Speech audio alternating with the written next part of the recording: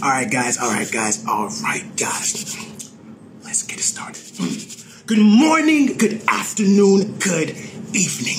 Welcome to the first ever live and direct episode of Everyday Stories by Adetunde Dada. My name, is Adetunde Dada. Now, today, we have a very, very special guest. Like this. Hold up. She is a singer. She's a songwriter. She's a pianist. I'm not done. She's a fashion designer. She's a film composer. See, to her close friends, they know her as K, just K. But to us and the rest of the world, we know her as Kaline. She's an amazing alternative Afro singer and songwriter who has opened up for Grammy Award-winning artists like Chaka Khan. Heavy something. Now, she has also opened up for our very own president, Muhammadu Buhari. So, Kalani, if you are here, please request to join this live. Hey! Hi! How's it going? Good, thank you. Awesome. How's quarantine? I just had breakfast with my husband, so I had to rush and get here in time. So. No problem. You have a well, sure. So this is the first live episode of Everyday Stories, right? And so even though this is the live episode, I already have an intro. It's like this. Or not even intro question. It's like this. So for the 2 or 3 people, in the back that do not know who you are, please introduce yourself. Okay, so my name is Kaline. I am a singer, songwriter, film composer, pianist, and I've been doing music all my life. I started playing the piano when I was 5 years old, classically trained. So music has been just embedded in, my life. And my kind of genre is Afro soul fusion, I'd like to say. But it cuts across so many different sounds. Based in Nigeria, trying to make things happen, trying to get to the big time. So, yeah. Awesome. So, like this, question. So, I know when you were younger, at some point, you wanted to be an athlete, and then at another point, you wanted to be an architect. And then at another point, you wanted to be an interior designer. So, how did pursuing music enter the equation?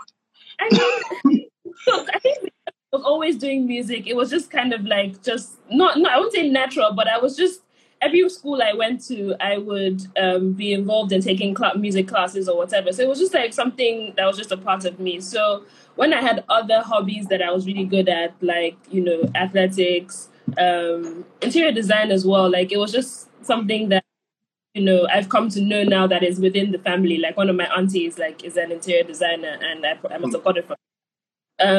So music then became I should take this as a career after my first degree. Before my first degree, my teachers were well, obviously you should go and study music. And my Nigerian parents were what is music? How is that something to go and study? So they were they begged my parents, no, we've been training her to be a musician all this time, in high school. So that's the next step for her. And they're no, she has to go to business school. So I think at that point for me, I realized, these people actually believe in me this much to want to become a musician. And that's when I started taking it seriously. So through those 3 years of being in business school, all that point I was thinking about, okay, how do I make this a career? And then I went to music school after that, and then from there. So yeah, so athletics and interior design, it was like a moment in time. Awesome. And the thing is that, think about a music career, right? One thing I know for sure that it is not easy work. Not easy. Like what? At all. And so, question. So, during your years of teaching piano to little kids, I know, playing shows in dive bars, restaurants, babysitting in New York City, what's the one thing you enjoyed the most about that whole experience? A very good question.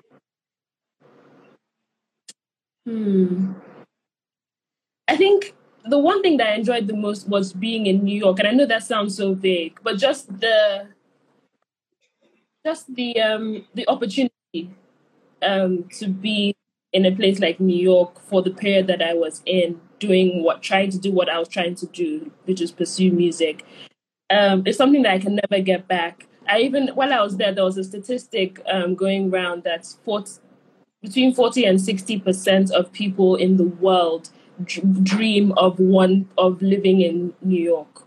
Dream of living in New York. 46% of the entire population of the world. So it's a special place, and to have had the opportunity to actually just live there, have my own apartment there, and just try to make it as a musician in New York. That's not something that everybody says, and just the experiences of making friends there, making some amazing lifelong friends, and doing gigs there, meeting musicians there, meeting different band members that came through with me in my life while I was there.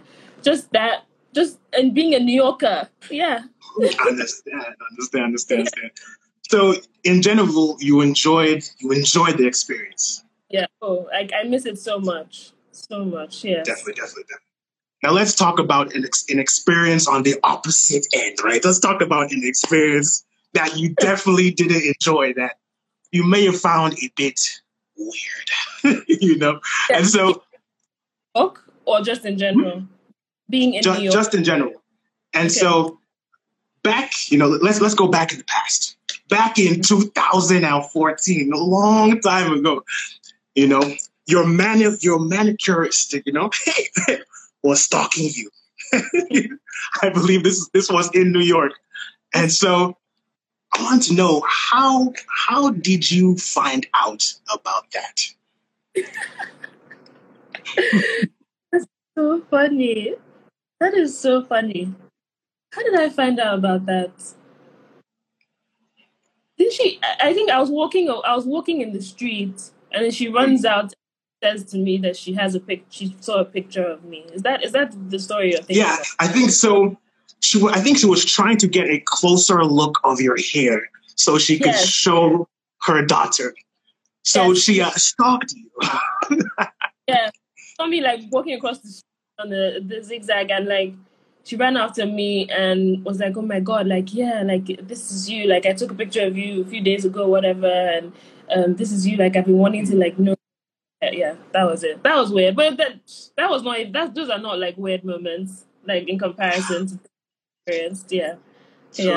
So, what would you consider a weird, or what's one weird moment that happened that maybe we don't know about? Should I tell you? Should I tell you and your followers? But this wasn't. I think the weirdest thing that happened to me was actually in Boston. So I'll share this. I was in Berklee College of Music, music college. I was living. My first semester was with I had to live in halls. I had a roommate, and she never ate. She never showered. She never did anything. And there was a day I was just chilling, listening to music, and she, how you have your peripherals and you can sort of you're focusing on you, but you can see things, on either side. Yeah. And I just saw her fall and faint. and I was literally like turned around and she was like on the floor and I was like going nuts. I tried to wake her up and then I called people to come into the room and like everyone was just like so surprised. And then she came to, but they'd already called the ambulance. So like the ambulance came in.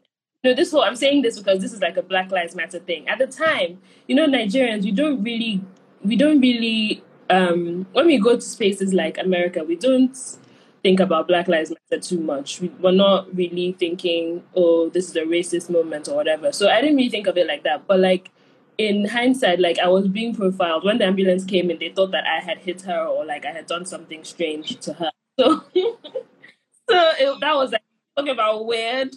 They like questioned me. They were asking me like so many different strange things, and in the end, she had to defend me and be like, like guys, like she didn't do anything. Like I fainted myself. I haven't been eating. Like I'm anorexic or whatever. So yeah, so tangent, but that's weird. If you want it weird, that's weird. Yeah, that is definitely weird. And so when you saw her faint, what was your first thought? Like, what was the first thought? Like, oh my goodness. Yeah. So I was. Then, oh my God, I'm the only one in the room. Like, what happened? Like, how do I help her? Kind of thing. So I initially went to her, and then I had to run out and call people, and then she came too. So I mean, I was like, did she die? Did she like? What the hell? So yeah. Awesome. And so after you enjoyed New York, enjoyed Boston, enjoyed people fainting, accusing you for random things, you finally said, I'm moving back to Lagos, Nigeria. Let me get out of here. And so when you moved back to Nigeria, did you have gigs and shows waiting for you? Or was it just more of like, let me get out of here? No, it was a mixture of things. I realized that New York, things weren't really going anywhere, like in the way that I wanted it to. I mean, in my mind now, that doesn't make sense. But in my mind, time was running out. But time doesn't run out forever. So I thought to myself, I had already established like a name for myself in Nigeria. I had been building one ever since I left to go to school in England before America. So I knew that there was a space for me, not necessarily waiting, but I knew that it won't be like the industry would be like, oh, who is this person? Like she's brand new kind of thing. I'd already had singles, videos I'd put out here. So it was a natural transition. I just got to a point where, this isn't working. I'm spending too much money. I'm not getting much money back, So with the teaching and everything, I was on a special visa that I could only like do music related work. Can you imagine that? After having like a business degree, like I could only do music related work. So that was difficult. And I wasn't making enough money to like make rent and stuff. So I just said, there's no point. Come back and see what the space is like. I toyed with the idea of moving to London as well, but Nigeria ended up being. What was the main thing that, you had London, you had Nigeria, right? So what was the main thing that made you come back on Motherland? Home. It being home, where my family was, and the fact that I had a name here already. So I wasn't like coming back from scratch, Yeah. And so once you came back to Nigeria, I believe like fast forward just a bit, small. And next thing you know, you're opening up for 10-time Grammy Award winning artist, Chaka Khan. Right. And so on that day, right? On that day, I know you were ready, right? Mm-hmm. But your microphone stand that day was like, no, I'm going to try to mess the whole thing up. So, question: what exactly happened during that performance? Oh my God! I should ask you what happened, because I know there's something about a stand, but I can't. I should like, impressed. I'm so impressed. Like, do I have short-term memory? I think I might. If I can remember, your microphone stand, I think you were playing piano, and it just kept going kept drooping, kept going down. And Yes. so I was like, I wanted to know, like what, like how, So like what was going through your mind? You're like, Yeah. oh my goodness. I mean, it happened to me several times before that, and it has happened several times since. Like that's just a thing, Yeah. you know. If you're not like down or bring your own microphone stand that you're used to, things like that go wrong. So I had to call my background vocalist, or I think maybe I didn't have to call him. He probably already knew, so he just saw it drooping and I was struggling or whatever to like down and play. So he like runs to the rescue, and like I think he either held it up for like a duration of a time, or he just like propped it back up to where it should be. Yeah. But yeah, those things happen. You just have to, the show always goes on either way. Like sometimes I've had to be like, guys, just give me a second. In the middle of the song, I'll be like, just give me a second. I'll be playing with my left hand or whatever and like trying to like fix it on this. Yeah. And so when you face obstacle while performing, do you have like a protocol, or do you just like, I'm gonna get past this? Like, there's no at all. Like it's things happen in different ways, you know, and situations. So you just have to know that. Okay, well, the one thing I would say, because you know that the show must always go on, it's better if you engage the audience and just make them part of the situation. So if your mic is not working, like there have been times where my mic has stopped working and I'm just like, guys, just give me 1 second, or I'll be like, you know what, you guys, why don't you sing to me or something? Just involve them in that process. While if you can't go off stage, you know, then be on stage and be present. Don't make them bored. Don't lose sight of the fact that their eyes are all on you and everything. So yeah, that's important. That'll be the one thing. You just have to think on your feet and be creative. Yeah. And so staying on the thinking on your feet, right? Thinking on your feet. There was another performance, right, that you really had to, I don't know if you had to think on your feet, but there was definitely an unexpected obstacle, right? And this was, I believe, July 21st, 2015. Your performance of the national anthem for our very own Muhammadu Buhari. You know, I think when Obama invited him at I have the name of the meeting, but it's going on my head. but I know you were ready for that, right? And like, I have so many questions. One question: how did that happen? Does someone on Buhari's team just call you, come on, perform for me? Like, how's that happen? You know? So I had an auntie by the name of Mo Abudu, superstar Mo Abudu. Her birthday yesterday. Happy birthday, auntie. She has been instrumental in like my progress as an artist, even like transition, especially from New York to Nigeria. So she was involved in that event. Like I think it was Ebony Life that was actually they had an event for him. So she was just like, well, Kalina is in New York. Why don't we fly her to, it was DC. Yeah, fly her to DC and let's make this happen. She should sing the national anthem. So that's literally how it happened. Like, I think it was just fortunate that I was like on her radar and her team knew me. They could trust that I would, you know, do a good job and everything. And I'd sung national anthems like through them before. So I guess they knew what to expect. They knew how our people and all that. So yeah, that's how it was. So So Ebony Life hooked you up. They came up with the hookup. You know, because they were like, they could call anybody, but like, let's call Kaline. I know she will kill this thing. You know?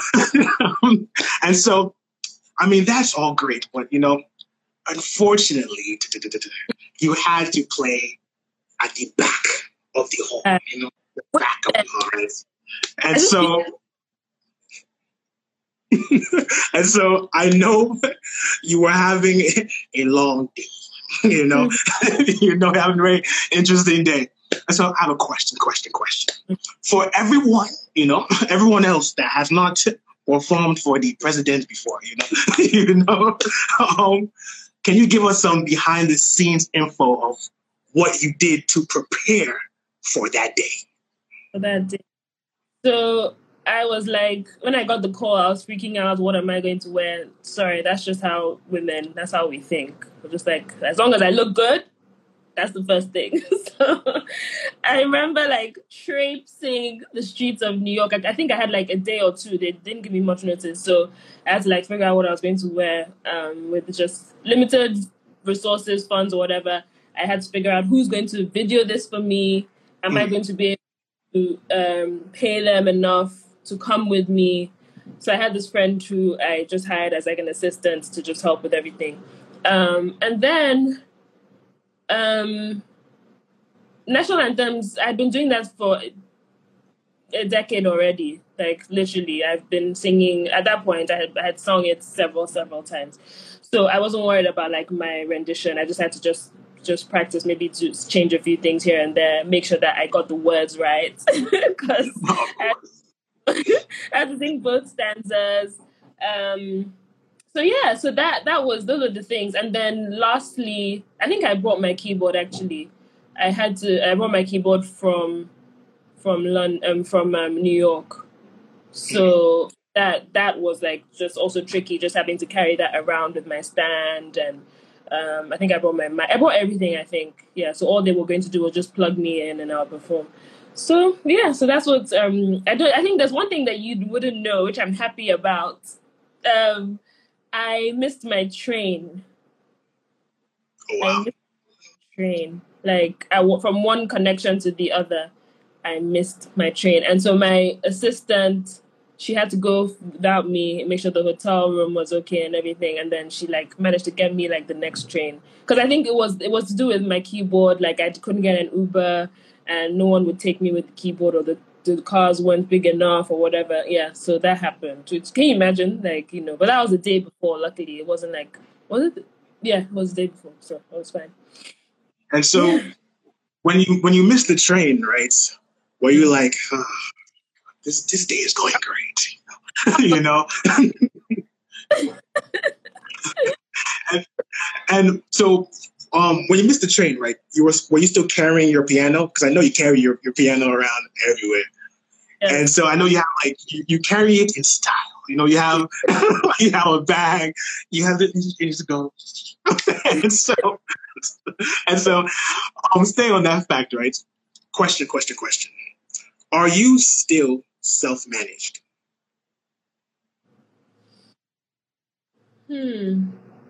Semi. Because I have help of my husband now. So like an amazing support. Yeah. It's funny how people say like, oh yeah, my husband I have a husband-ger or a boyfriend-ger, like, just end up falling into that role. And it's so true, especially if you have someone like my husband who actually is really, really interested in the music business. He has been in the music business for a while as well. So he just wants to just make it better, make life easier for me until we find a proper team that actually gets the vision. Because it's not like there are no managers. It's just people who just connect with what I'm trying to do. So yeah, semi self-managed, and my husband helps. Okay, so you're semi-self-managed. So you semi have to be the accountant sometimes. You semi have to be creative director. You semi have to be the stylist, right? And so, question. As a self-managed artist or semi-self-managed artist, right? How did you pull off a show under Falomo Bridge in Lagos? Woo! What a time. So I thought the idea, and I said I was going to do it. I had already had a Just Kaline concert series for about a year and a half at that point. So it was something that had to do with doing interesting live experiences in interesting locations. So when Wale Alakija painted, the columns at Falomo Bridge, they had a special area where people could start doing events and everything. So I was just like, perfect. Like, I really want to do something here. So I got the band together. Everyone was excited. So for big shows like that, I have to hire specific like team members, like specific people to fill certain roles.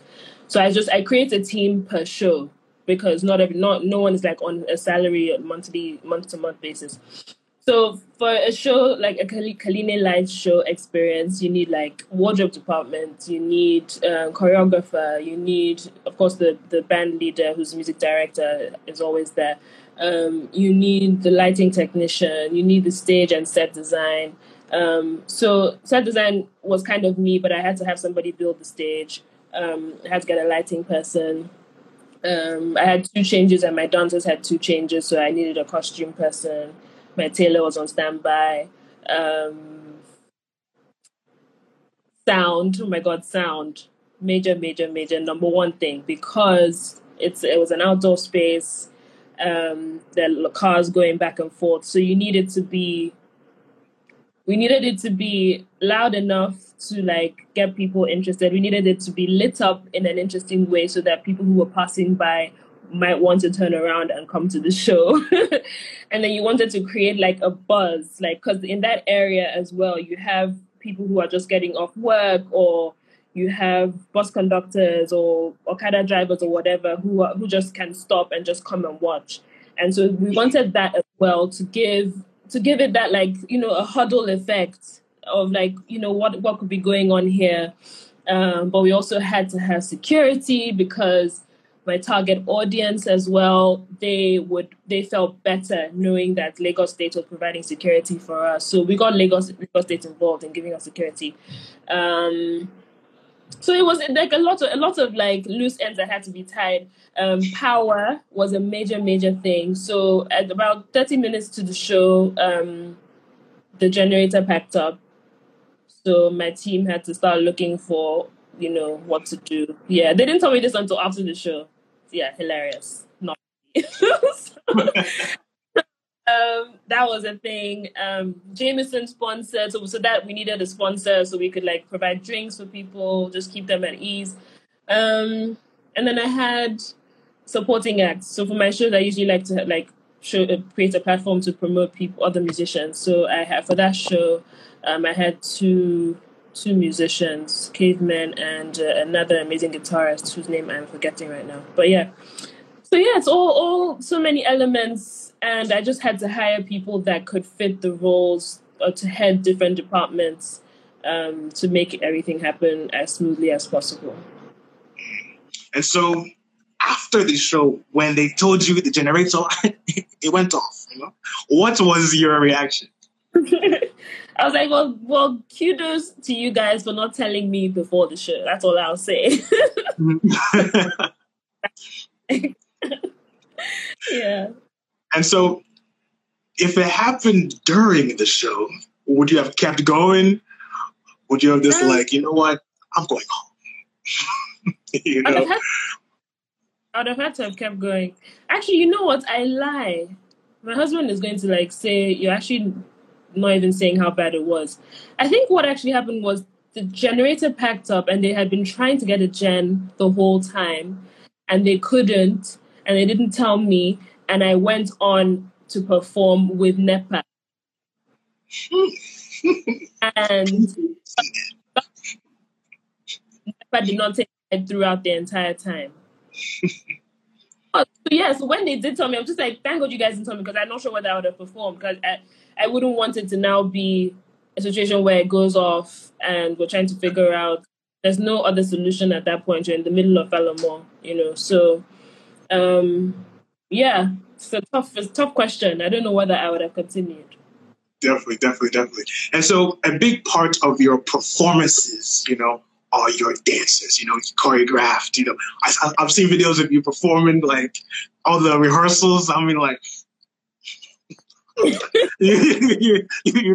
and so like this, you're the name of your band, right? Is the Craftsmen, I believe, right? Yes. And so question, do your dancers have a group name? They don't, actually. That's so true. You're right. I just call them Kaline dancers. But you're right. They should have a name. We'll think about that. Definitely. And so, I guess with the dance groups, right? Staying on that same topic of a dance group, you in the past, you were in a Spice Girl dance group back in the day. Right? God. Where I'm assuming you were Mel B. I'm taking. Gosh, actually. Oh, you got it. Don't. And so, question. When and how did that happen? That was primary school.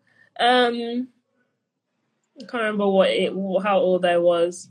And I was like really, really popular in primary school. Like I was doing everything: acting, singing, dancing, athletics. Like I was like, I wouldn't say popular, but I was good at everything and people liked me. So I was number one in 100 meters relay, in long jump. Like I was just like the person that was getting all the awards. So that when it came to like dancing and like fun day, I was like, yeah, let's just put a group together. Like I had like all my girls and we put this Spice Girl group together. We'd already been singing and performing their songs in like our bedrooms. We'd have slumber parties and we'd perform, their songs anyway with our, hairbrushes and whatever. So it was just a natural thing to just like bring it out into the world. So my mom was like so hands-on like with us as like a mother. Like she would get us costumes for everything. She would just be on top of it. Like, so she immediately hired like a Posh Spice costume for me, and that's how it happened. And I remember the day so clearly.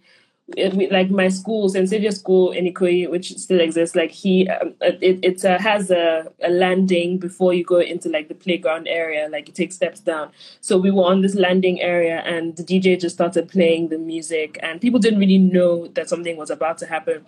We just started performing and then like just the crowds just gathered and we're flexing and like doing all sorts of things. It was so fun. Definitely. And now, as you've matured as a person, as you've grown, will you ever start another dance group? I mean, like a proper dance group, not with your current dancers. Or maybe get the crew back. Reunite. I don't think so. Well, never say never. No. Never say never. Awesome. So I have a very, very random question. It's very, very random. It's out there, right? Like this, right? Oh my God. Yes. If you say that, my friend is on here, and so Tokumbo, but she's now known as Shakira, and she was like, I was Ginger Spice. Like, beautiful memories. Yeah, awesome. I mean, so you guys are here, so you might as well reunite. Bring it back. The fans are waiting. But for sure, random question. It's like this. Which one of these do you love the most, right? You can only choose one, right? Option 1, we have some hot, puff. Option 2, we have some fresh off the fire, suya. Which of these two do you love the most? One, the other can stay. It's a really tough question, man. You put me on the spot. Puff. You choose now, puff. right moment. It's 12. It's midday. It's 12 p.m. in the afternoon. Like, yeah. No, I mean in general. In general. Maybe, in general, suya. I have suya like every 3 days. Yeah, or less. No, wow. Awesome. And so, staying on the topic of suya, you even have a song called Mr. Suya. Yes, I do. Now, I have a question regarding that, right? Mm-hmm. Did you write that song before or after you realized your old suya man was overcharging you? Because I know at some point, some other Suya man was overcharging you, you know. Trust me, I live here in Nigeria. I understand, you know. so was that song written before or after that experience? It was written before, because if it was written after, like, it would have definitely been in the song. Hell yeah! Like, told made everybody that this is how much Shia should cost. Awesome. And so Danny saying, like, yeah, that was an easy question. No, because he asked me. I thought you asked me, like, right now, like, you know, Puff. No. So not right now. But any, like, general, yes, yeah. Yeah, the thing is that I knew about the Suya Man song, so I was trying to set you up and for you to say Suya. You up.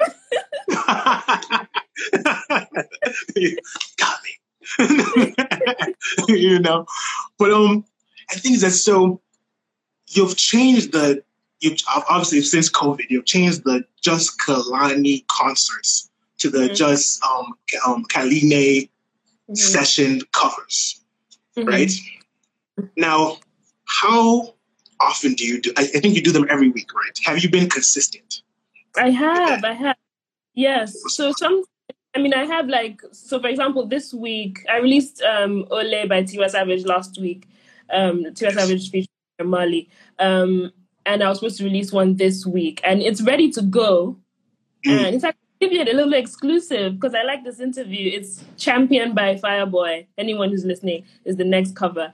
But I'm seeing so much buzz with the Tiwa Savage one that I kind of want to just keep it a little until I release the next one. So yeah, so that's the reason why. Otherwise, I would have had it out since Thursday.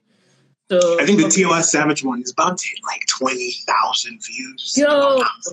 Yo, like, and you should see the amount of saves as well on different platforms. So I'm just hoping that it gets to her. Like, you know, people have started tagging her a lot more. So yeah, this one is a special one. So I'm just giving it a little bit of time, and then I'll drop the next one. But yeah, 10 weeks. So, it'll be 9 weeks next week. Wow. Yeah. Oh, wow. So you've been super consistent, right? Me too. Right? Yeah. You know, and there's one thing I wish you were more consistent on. You know, there's a blog out there, you know, called Dear Musician. You know, a musician in Lagos. You know, some very key. Why are you doing this to me? Well, you know, 2017. I don't know. It's been a while. So when are you bringing that back? You know, this journey, like, it's been amazing. Like, at the time of Dear Musician and a musician in Lagos, like, I just really had this dream to want to help other musicians and Nigerian musicians in the diaspora just navigate the music industry and stuff like that. But the reason why it stopped at that time was because I didn't really I didn't have the capacity, like, to do what I wanted to do in terms of telling them about the different venues and the different studios and how much they charge, what facilities they have. Like, that was, like, my real dream. And then also, I wasn't as tech savvy in a way as I guess I am now, where I want, you know, understanding the analytics aspect of it. I'm sure you seem more techie. Like, you seem like a geeky, nerdy type. Is it true? My life. Word out and everything. I wasn't as good at that as I am now. But now I'm really more interested in appealing to still musicians, but just not. I don't think that it's. I don't know that there would have been growth there. I'm not sure that the need or there was value there. So I'm kind of just trying to figure out what the next thing is. I do want to, like, continue my vlog. I have a vlog. Do you know that I have a vlog? Yes. Okay. So yeah, there's a lot going on. I want to just be as whatever I start, I don't want to, like, stop. I want to just continue, and I want to know that there's really value being given. So that's the reason. No, the thing is because I went through it, and, like, there's some solid information about, like, you know, clients, right? Do you even have one title that I really liked? It was like a good performance does not guarantee applause. Something in the lines of that. I was like, okay, wow. And I read through the whole article. The people in New York were out here giving you stress, and so, but you got past that and came back to. Okay. And so let's talk about your latest single. I've literally been jamming to this thing like last couple of days or weeks. Quarantine with Ladipo, right? Now, you've known Ladipo for a while, right? You've known him for how many years now? Bogobiri days, I'd say maybe 10, 12 years. Yeah. Mm-hmm. And how did you meet him? Because I know, I saw maybe in the past, you guys were in a Afropolitan magazine. It was him and then it was you, and so how did you guys meet? We met at Bogobiri. Our family went to school. Our parents went to school together, but we weren't really close growing up. But Bogobiri, with the days of Taruwa and open mic nights and everything, when I was trying to just make a name for myself, I was still abroad, but I was coming back often to do things like that. And I would remember he would do an open mic and I would run after him and be like, yo, that was so dope. And then I would do the same and I'll be leaving and he'll come after me and be like, yeah, we should work together. Neither of us, he wasn't signed, at the time, of course, and I wasn't even sure what I was doing, with my genre. So it was almost, I was testing it out. I was testing my genre out to an audience to see whether it would work. I was still at Berkeley, so I was starting to play and sing at the same time, trying to make it really cool and groovy and interesting to watch, and also just see what the crowd would, how it would resonate with them. So yeah, those were the days when I would see Ladipo a lot more, and I'm so happy that finally we were able to do something together because he's incredible. Yeah, definitely is. Now, keeping it on the same topic of collaborations, right? You've collabed with, she's a different type of artist, right? Paulie Alakicha, that's her name. Yes. She paints cars. One time you were singing while she was painting a Beatle, the Beatle sessions. I'm correct. And so you even have a piano, I believe, in your house that she used you as inspiration, right? Yes. And so how, were you just there when she painted it? I could say, and then I actually was. In fact, I should show that footage. I would go there over a period of 3 or 4 days. I would just pop in and she'll just be there painting away because she had my drawings of my hands. She knew that I liked frangipani flowers. She had the drawing of profile of my face. So I would go and just see how it was getting along, and one day hoping that I would be able to buy it from her, and then she just delivers it as our wedding present. So that was amazing. Oh. Yeah. And so, do you guys ever plan to collab again in the future? We haven't talked about it, but I'm sure it's in the works. I'm sure she always has cool ideas. Even Salomon Bridge, in a way, it was a collaboration because that is such a special place, and that resonates with her. She painted the columns and everything. She brought that place to life. So in a way, that was also a kind of partnership, and I think she was there for a bit for the show. Yeah, she always has such incredible ideas that she's working on, and I'm sure that there'll be a way to plug in again at some point. Yeah, definitely. And so, question. Let's move to place, right? What does Balogun market? What does that mean to your career?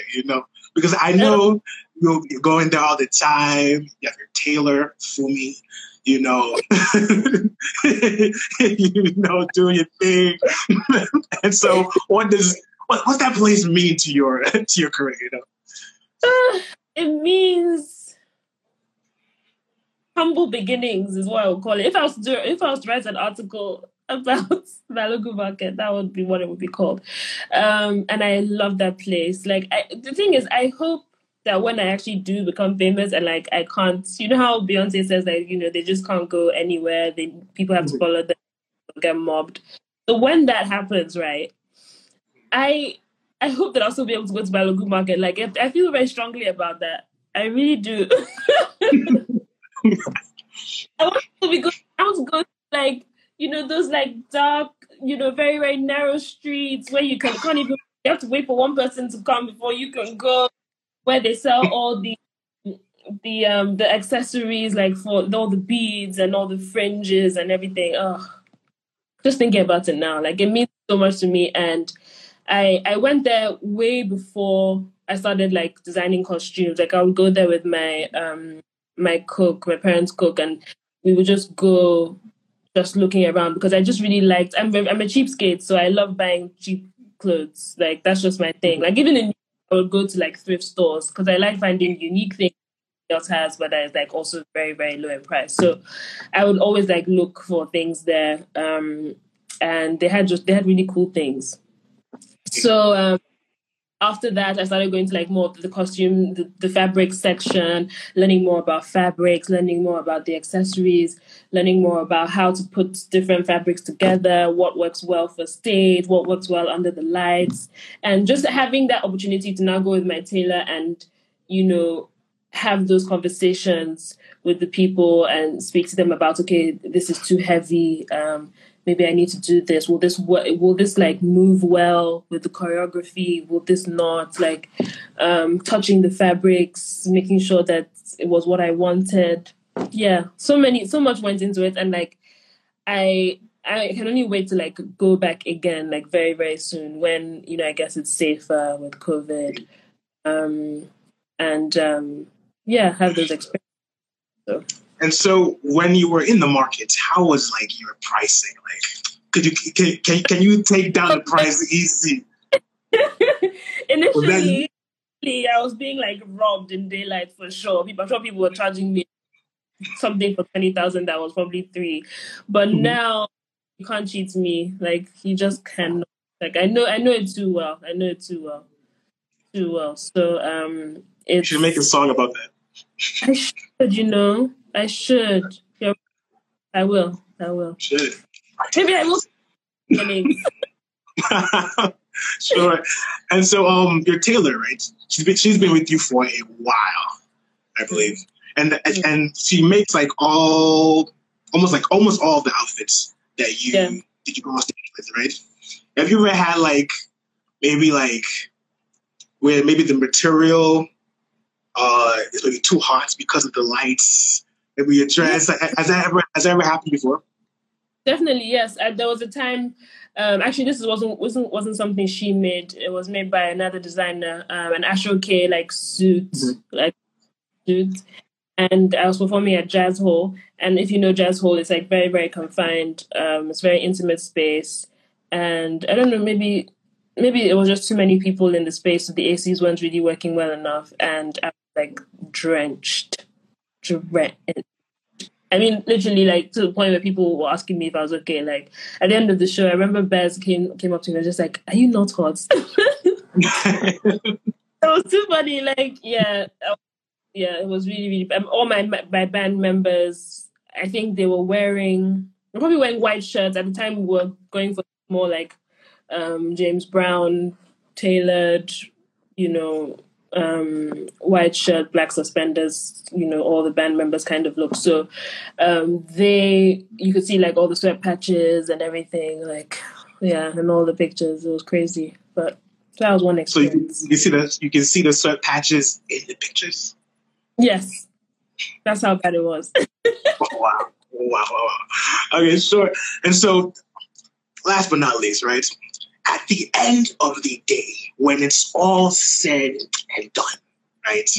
What do you want your legacy to be? I want my legacy.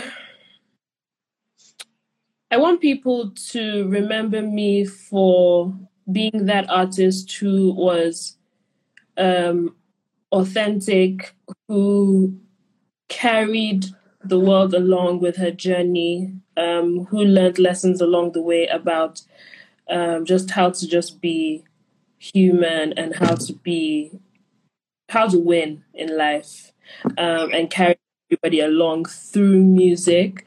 I want to be able to inspire other creators to know that you can actually just do like what resonates like with you. Yes, you have to involve a wider audience. You have to understand what people want, but if there's something that has been placed in your heart, in a special, like, don't lose sight of it, and really, really stay true to it, and never lower your standards, no matter what environment you're in. Create your own environment.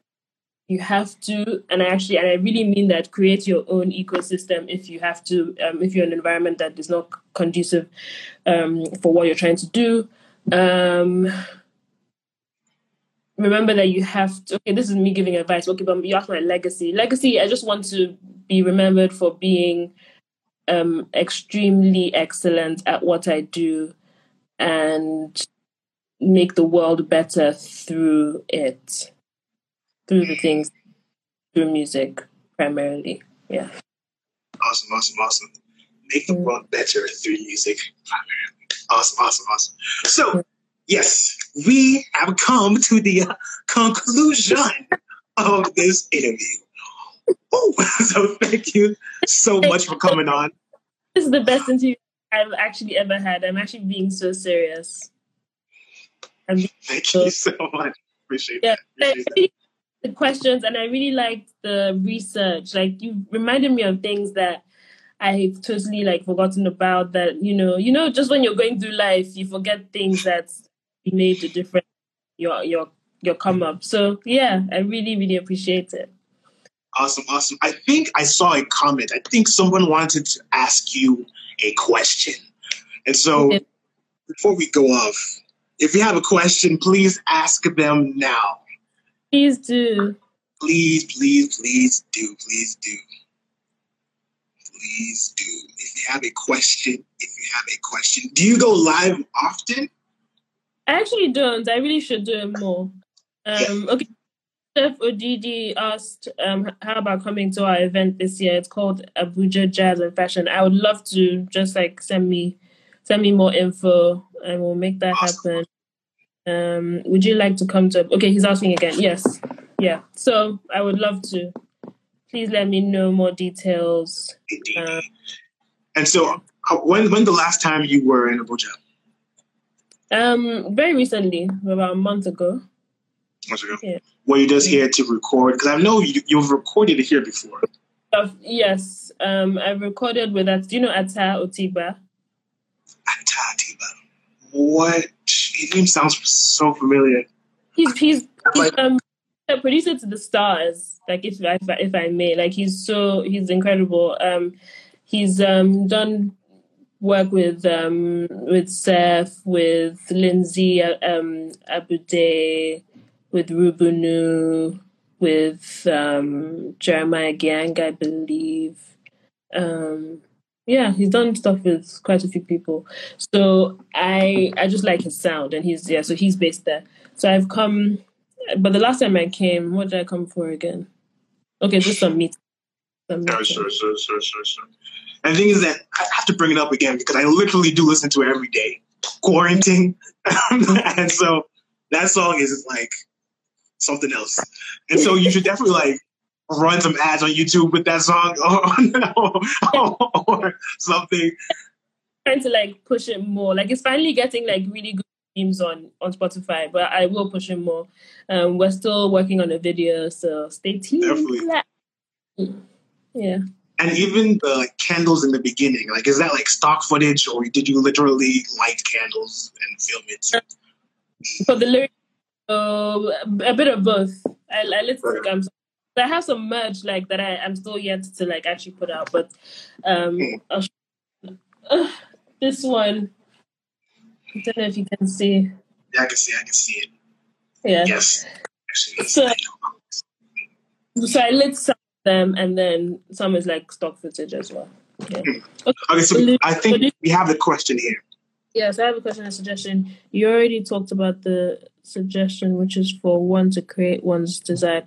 What would add to that? What I would add to that is for one to apply oneself to the society. Yeah, that's what I was saying. Like you can't just be, a one woman or man show and not take into consideration like the environment and like who you're speaking to, because we live in a world with people. So you do have to pay attention to that, and be involved, about applying oneself to one society, resonate with the society where one is. Yes, definitely, I agree, and I had to learn the hard way. Like you can't just be a silo, like doing your own thing. If you're doing music for yourself, then that's fine, but if you're trying to do it for the world, then you have to know what people want. You have to understand the spaces that you're in, and in as much as you want to do your own kind of style, if you make that pure, then collaborate with other people and try and mix your sound or whatever. So yeah. Definitely. All right, like I said, thank you so much for coming on. We have like 30 seconds left, so I'm like, so guys, if you haven't already, download Dream Quarantine. You have to, please. And so, like I said, so my name is Tunde. She's Kalani. And thank you for tuning in to this live episode. First ever live episode of Everyday Stories. I'm definitely going to keep doing this. And so, awesome. Thank you again. And I guess we'll talk later. Yes, we will. Bye. Bye.